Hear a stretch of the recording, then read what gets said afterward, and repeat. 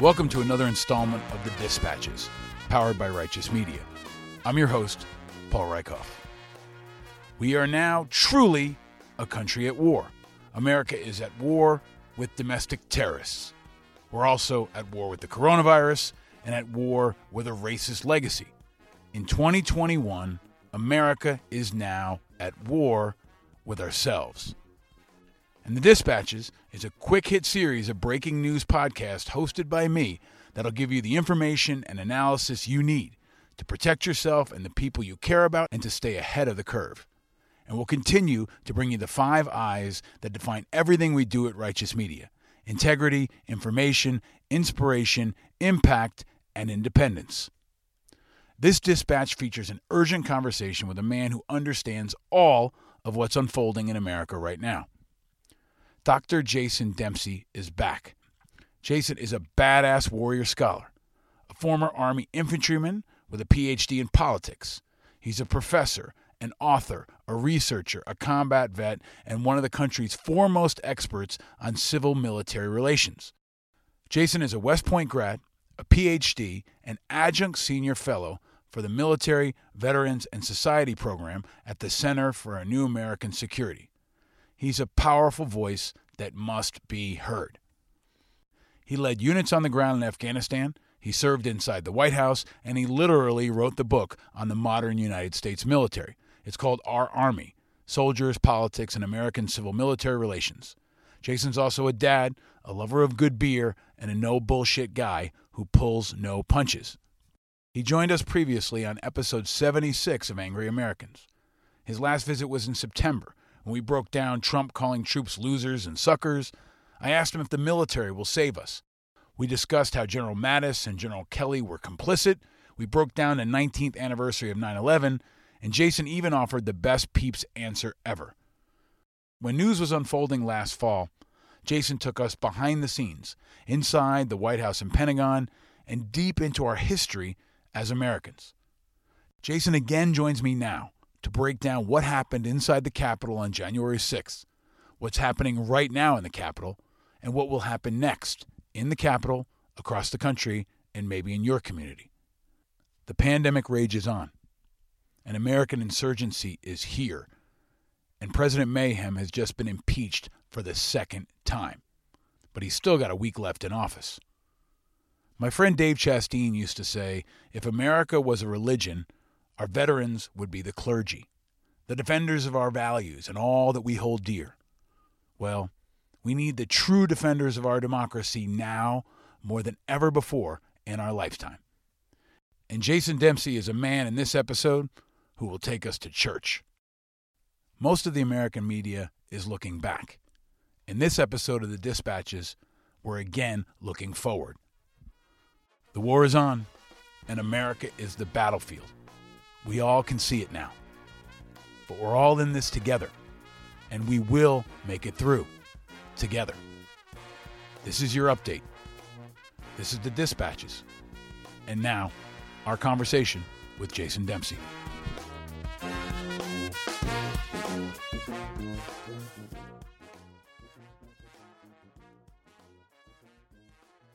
Ladies and gentlemen, angry Americans around the country and around the world, concerned Americans, concerned global citizens, we're coming to you with the latest installment of The Dispatches, our quick hit conversations about what's unfolding in front of our eyes and all across our country. A couple months back, we talked to our guest in this episode, who I think is one of the most important thinkers, writers in this country. He's focused a lot on the civil-military divide, military relations, but he's a historian, he's a scholar, he's an activist, and he's, I think, a voice of reason. His conversation on my show was one of our most popular of the last year, and I'm very thrilled that he could make time to join us again. The great and powerful Jason Dempsey is back. Hello, my friend. Welcome back. Always great to be here, Paul. Glad you're doing this.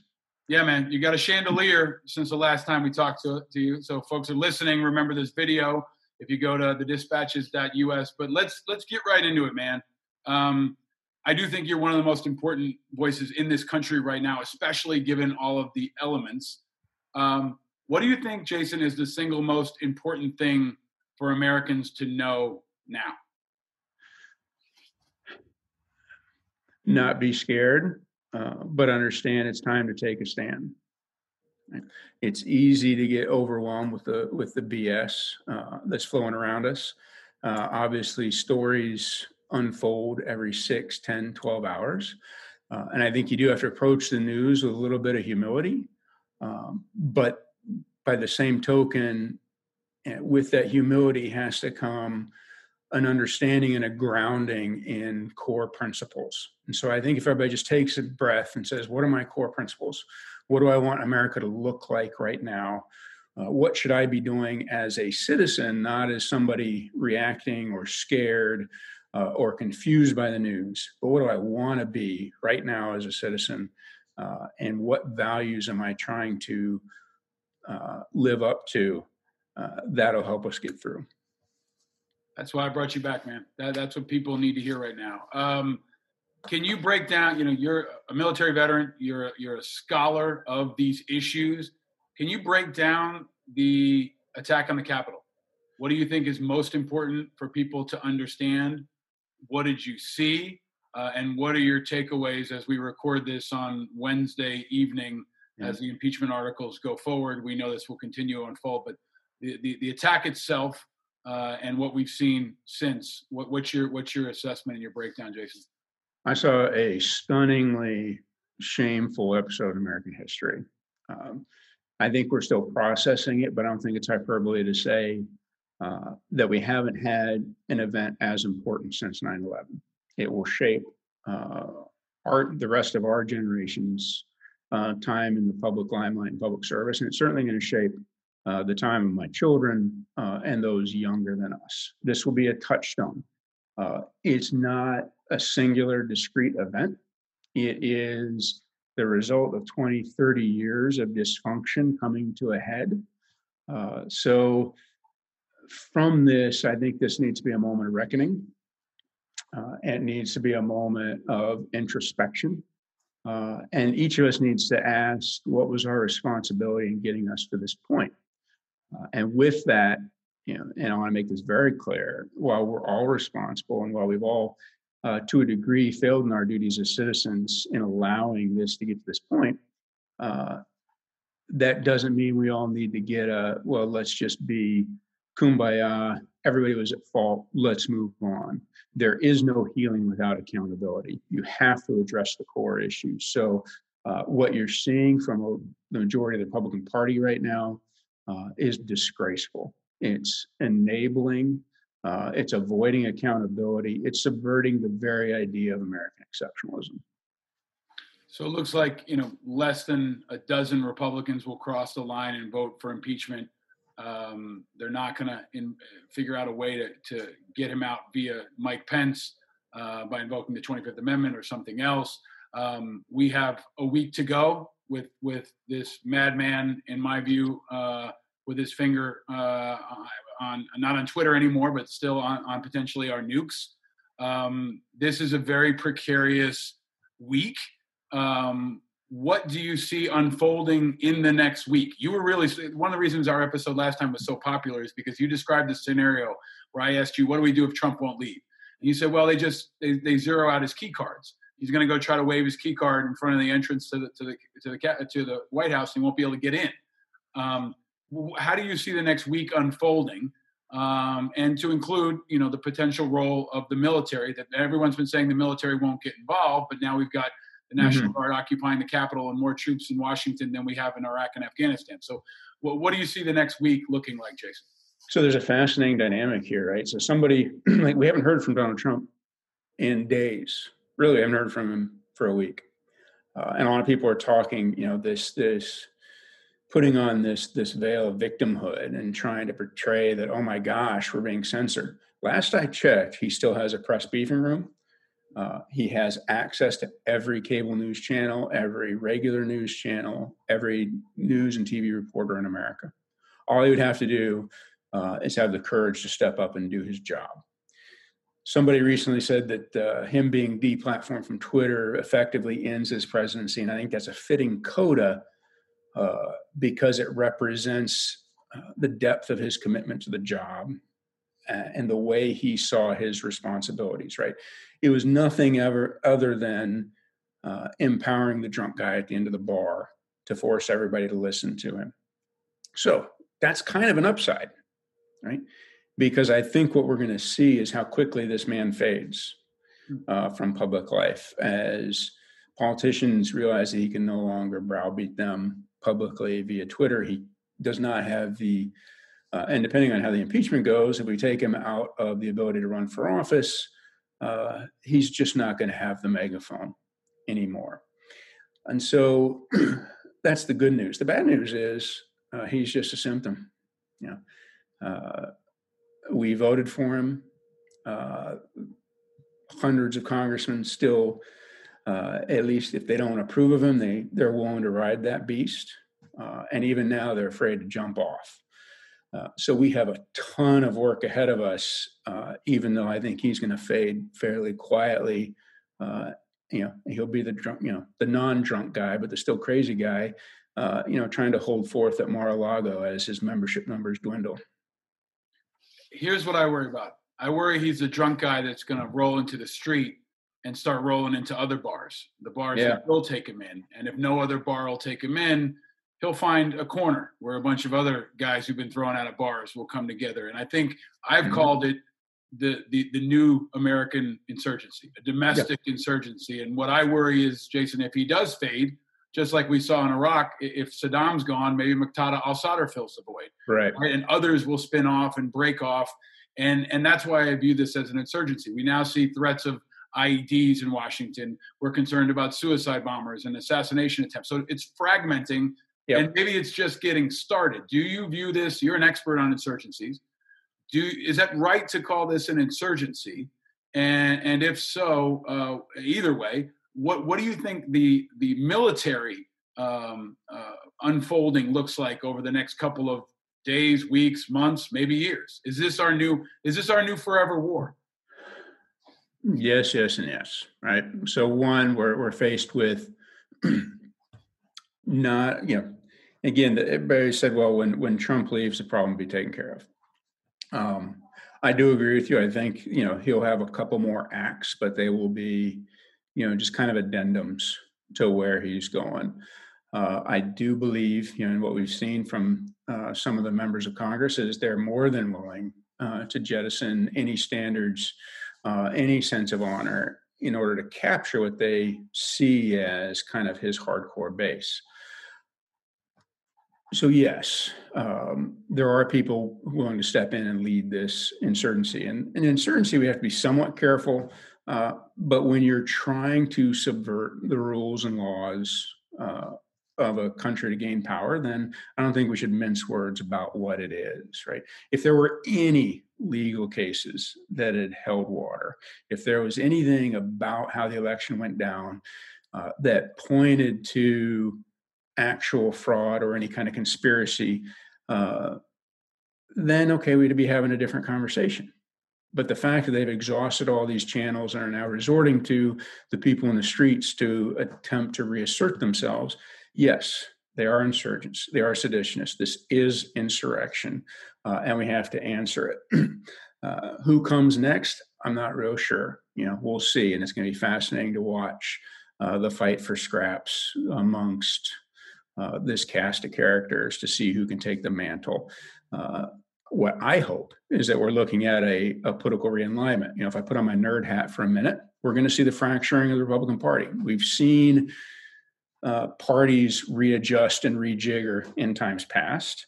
It's unclear right now what that looks like.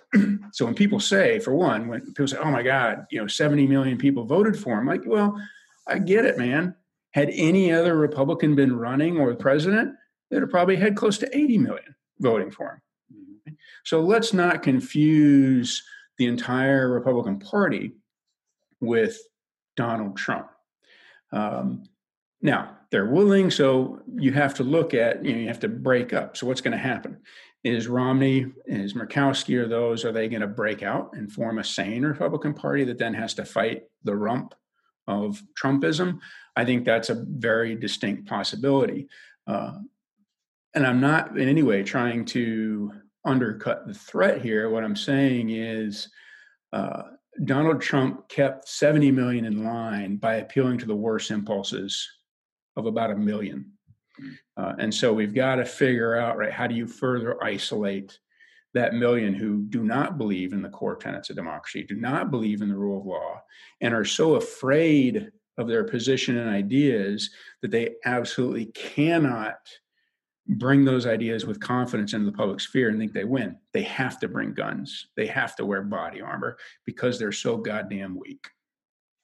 So let's drill down on that. So we're talking about 1 million people in America who know how plenty to run an insurgency, who know how our subways work, who are coordinating with potentially members of Congress, who could be well funded, who have various levels of expertise. One of the challenges that I want to flag is that, don't think that everybody involved here is a crazy dude wearing a bear costume, right? Yep. Some of them are in suits. We know some of them are former special forces operators, and they are people with talents and people who are intelligent and people who may be corrupt, but they are on some levels formidable, and you can't just dismiss them as a ragtag bunch of lunatics, right? So how do we fight that, Jason? You fought insurgencies, you've studied insurgencies.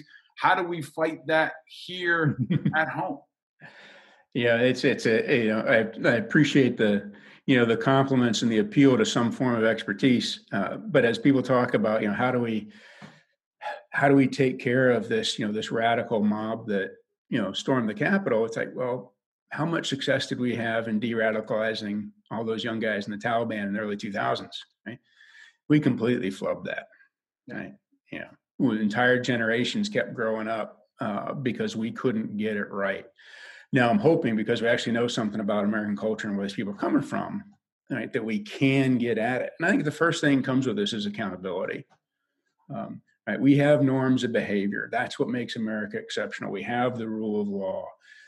You want to protest, you want to call the president any name in the book, you want to put up posters about how much you hate AOC or Nancy Pelosi, that's cool, man. But when you do what this SEAL did, and you storm the Capitol with the express purpose, in his own words, to make civilian leaders shake in their boots, that fits exactly the definition of terrorism, right? To threaten force, to influence the actions of civilians and to put fear in their hearts. So we have to hold those folks accountable. That's the very first step. None of this kumbaya bullshit. Let's move on. If you broke the law, we need to come for you, and there will be accountability. And then you can say, okay, do I want to defend lawbreakers, or am I prepared to hold them accountable and re-engage the American idea with the power of my arguments? And so remains to be seen who's going to pick up that mantle. So many people have been cowed by Trump over the last 2 to 3 years, that people that you'd have normally expected in times past to step up, including a lot of veterans, have failed the test. So to your question, I'm not sure exactly, right, how we win this insurgency, but it has to be accountability. And then it has to be with the appeals to common values that we share as Americans, right? The ability to get at, hey, do you really believe in freedom of speech or do you not? Yeah. So one thing I got to unpack with you. This is gut check time for America, but maybe even more urgently for the military and veterans community, in part Absolutely. because they've been so politicized by Trump and manipulated by Trump for the last 4 years or longer. I mean, the woman who was killed during the attack on the Capitol was an Air Force veteran. She's going to be held up as a martyr. Very high visibility around some of the attackers inside the Capitol who were veterans. I've made the case that they're not a monolith. And we're now finding out that, the black Capitol Hill cop who held off the horde, he was a veteran. One of the cops who died as a veteran, surgeons are veterans, all the members of Congress who stepped up were veterans. But there is a unique power, right? They have been radicalized. They're going to always be a target. Can you break down a question I keep getting asked, but I want you to hear your answer? Extremism in the military and within this population. I was asked how big it is, and I said how big is not as important as how serious. But Right. how do you evaluate it? The extremism, white supremacists, Proud Boys, others who have infiltrated the military and the veterans community. What's your breakdown there? So you have so many converging threads here. The one is just, it's this idea in American public life that soldiers are the solution to all our problems. And, we've been arguing that on the margins now for years. Like, hey, just because vets are great at one thing doesn't mean they can deliver vaccines or, reestablish our water systems. That's not what we're built for. But when everybody else doesn't trust government, they keep turning to the military. That trickles down, right? When everybody respects the military, they don't respect regular public office makers. That trickles down to the dude on the street who's lost, who's not sure what's going on. He says, well, hell, maybe if I dress like a soldier and carry a gun around, everybody think I'm a patriot. And hell, that's certainly a lot easier, right, than figuring out, well, who do I vote for? Because, that requires a little bit of education. That requires some compromise, right? That requires engaging this messy political system that is still the best in the world, right? There are no right or wrong answers. So for one, we want easy. We want black and white. That's a natural human thing. But in American public life, the military has come to represent black and white, good and evil. So the one, you've got that. You got this military fetishism where everybody wants to dress up and pretend that they're, Jason Bourne or some shit, right? Everybody's like, well, I don't understand life, but maybe if I put this costume on, somehow I'm going to be a better person. Now, take it back into the military, to your question. The military has a huge reckoning ahead of us. The military has approached these issues, continually approaches these issues very clumsily. If I were to, summarize 50 years of debates about civil-military relations, senior military leaders over the last couple of decades have assumed the most juvenile interpretation of some early writings that said, we need to stay out of politics. And what they did was then they said, okay, well, we can't address politics at all. Let's just stay apolitical. It's like, no, your charge is not to be apolitical. You work in a political system, right? Your challenge is to be nonpartisan, right? Your challenge is to be nonpartisan. Now, how that has worked out and how we educate, whether it's about sexual assault, sexual harassment, whether it's about racism, now it's about white nationalism, is most senior military leaders like, well, there appears to be a debate about white nationalism. I don't want to get engaged. Like, bullshit. That's your job to get engaged. Because if you don't, you're endorsing it to most of your population. Now, remember, it was legal, fine. You couldn't do anything to anybody who wanted to adorn their barracks room with the goddamn flag of traitors up until recently. I saw it when I was an officer walking through the barracks. The Confederate flag. It shames me. It shames me that I didn't do more about it then. Yeah. Right? Like, I don't want to be political. I'm going to let somebody fighting for our country fly a flag of seditionists and traitors. So one, we started having a lot of hard conversations about what does it mean to be American? What does it mean to respect the rule of law? What does it mean to represent the military in an inherently political environment? And it can't be just, hear no evil, see no evil. It has to be educating and engaging on core tenets that all veterans, all active duty military people should be defending. And hats off, I thought the chairman's, the letter this week was great. Anybody who hasn't read it, read it. You can argue about maybe it being 7 days late. I wouldn't say it's 7 days late because you don't want the military to be the first people to jump in and talk about a reaction. But I thought the tone was exactly right. It was unequivocal in condemning these attacks and portraying them exactly what they were, sedition. Had they done it 3 to 4 days earlier, great. But I think it stands on its own. And it's a good first step.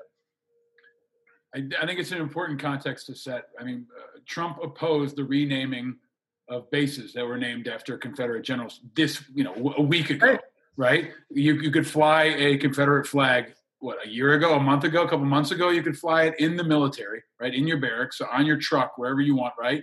A couple of months ago, the head of the VA defended the display of Nazi swastikas on VA property and used to support the veterans of the Confederacy. So this is everywhere, and they haven't squashed it. Now, the attempt at squashing it, I hope, begins, and the changing of hearts and minds begins. But for a security situation, for someone who's listening, Jason, who hasn't been in the military, who isn't as close to these issues, who sees now threats at state capitals and then hears about soft targets, can you break down the no shit on what our domestic national security situation will likely look like in your view for the next couple of weeks? What's America going to look like? What are we going to be afraid of for our kids and for our families? And the second part of that question, what should we do? I know you said don't be scared up front, but is there a more specific recommendation about what the average mom or dad or concerned person you think should be doing in the next couple of weeks, what they should be reading or displaying or whatever? So one, this problem isn't going away, and this is just the beginning. You can already tell on social media, you can tell by literally the people who were part of being attacked in the Capitol have come up with 1,000 different ways that they as Congress people can justify what happened and not be seen as portraying or supporting the bad guys. So you can imagine in the depths of whatever platform most of these yahoos are on now, that the calls for just fighting harder and stronger have redoubled. Right? And then again, the lessons from counterinsurgency overseas is, it's not just can you assume that the people fighting against you, whether or not they believe your message. You have to ask, have they even read my message? Do they even know what we're trying to do or how we see our mission? And the way American media right now is so bifurcated, I think in the cesspools and the little eddies of social media, there are folks who still think that this Air Force gal who got killed is a martyr, and that, we just didn't fight hard enough. So in the short term, more violence, more bombs. I would not bet against, in any way, shape, or form, unfortunately, it's sad to me to say, I would not bet against a successful political assassination of somebody at the member of Congress or certainly state governor level within the next 6 to 12 months. We're entering the beginning of 1967, 1968. So how do you get out of that? One, you get engaged in your local politics. You support your local police. You support your local politicians in hosting and finding ways to say, okay, let's talk about this. Let's figure this out. Let's look at what security we're taking at our state capitals and what that means. And then, get engaged. Yeah, it sounds silly. It sounds simple. Right? If there was a magic bullet, we wouldn't be having these issues. This is a ground game. Every American has to get engaged. Every American has to be saying, hey, I'm willing to listen to you. But if you're going to apologize for a guy who's run around U.S. Capitol with a taser and zip ties, we can't necessarily start that conversation. The other thing I would say is, unfortunately, what's going to muddle this, again, we've addressed it a little bit, is the corruption of our law enforcement and some of our National Guard, right? The sympathies that folks have bought into. We Americans are, we're starting to see, what the African American community has seen a while. This idea that if your fellow citizens are otherized, then it's okay to use force against them. And it's okay to say, well, these are the enemy and it's virtuous for me to fight them.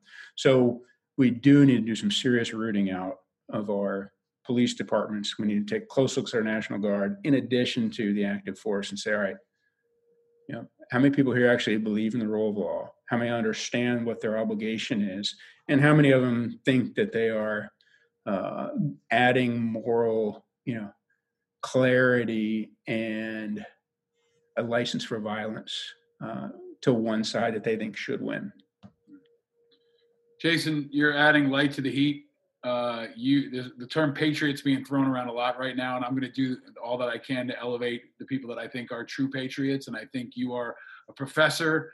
You're someone who served this country in so many ways, and I think you're going to be called on to serve now even more than ever. So if folks are listening, I hope they follow you on social media. They read everything that you write, and keep it up, man. We need you. I'm grateful for your friendship and for your time and for your insights.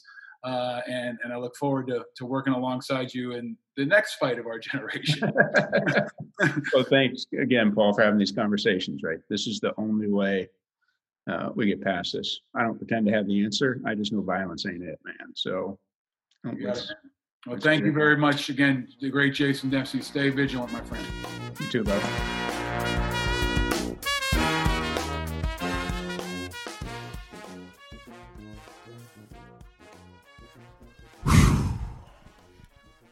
All right, keep breathing, people. Come on. Take a big, deep breath with me. We've all got to keep our cool right now. We got to keep our focus, and we got to stay frosty. Don't get rattled. As Jason said, don't be scared. Rise to the moment. Understand it's time to take a stand. So wherever you are or whoever you are, please continue to increase the peace. Bring light wherever you can to contrast the heat. Look out for others and look for the helpers, especially now. Always look for the helpers. There will always be helpers, even just on the sidelines, because if you look for the helpers, you'll know that there's hope. And my thanks to all the helpers that made this episode possible, especially our guest, Jason Dempsey. Be sure to follow him on Twitter. You can find a link wherever you got this podcast. And thanks to our team at Righteous Media, creative Chris Rosenthal especially, mighty Mercy Rich, and brilliant Bill Schultz, who's on the mend from COVID. Much love to you and your family, Bill, and to Seamus. And my massive thanks to my wife and my 2 boys, especially with all that's going on in our house right now. It's pretty wild to be covering an insurrection and an impeachment in the basement and to have Zoom math class and Paw Patrol going on upstairs. But we're all in it together, and I'm so grateful for all that they're doing to support me and to support each other. And thanks to my friends Miles and Bobby especially. The 2 of you continue to inspire me and everyone who knows you. Speaking of inspiration, my dad got the vaccine last week. He's a volunteer fireman, and he got it. And my mother-in-law and father-in-law got it today. They're both over 75, and they're both cancer survivors. So the vaccine is coming, people. Hang in there. If it's not in your area, it's coming soon, but it is coming. So hang in there. We will get through this most difficult winter together. And my thanks to our fearless Patreon members, and especially our newest Patreon members, Peter Hogel, my friend Daniel Moynihan out in Hawaii, and Daniel Lindsay. My thanks to you and to all our Patreon members that continue to power this content. You can join our community if you look for Angry Americans on Patreon. Chip in if you can. You can give us just $5 a month, and you can help keep these dispatches coming, and I'll continue to take you behind the scenes and let you know about exclusive events we've got coming up. But if you like this episode of The Dispatches, please go to the Apple Podcast Store and give us 5 stars. The Dispatches now has its own place in the podcast store and wherever you get your podcasts, so be sure to subscribe for free and share. And you can visit us on social media and check us out at thedispatches.us. That's thedispatches.us. Of course, we've still got angryamericans.us and all the great content and video there as well. Please continue to spread the word and help us grow this community.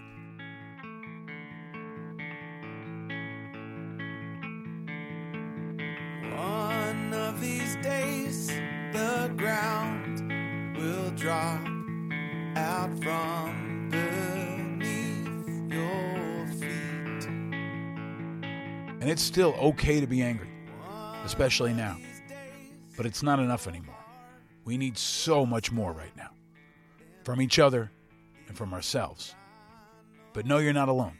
We're all a little angry, and that's because we're paying attention. And we're all in this together. Thanks for listening to this latest installment of The Dispatches, powered by Righteous Media. I'm your host, Paul Rykoff. Stay vigilant, America.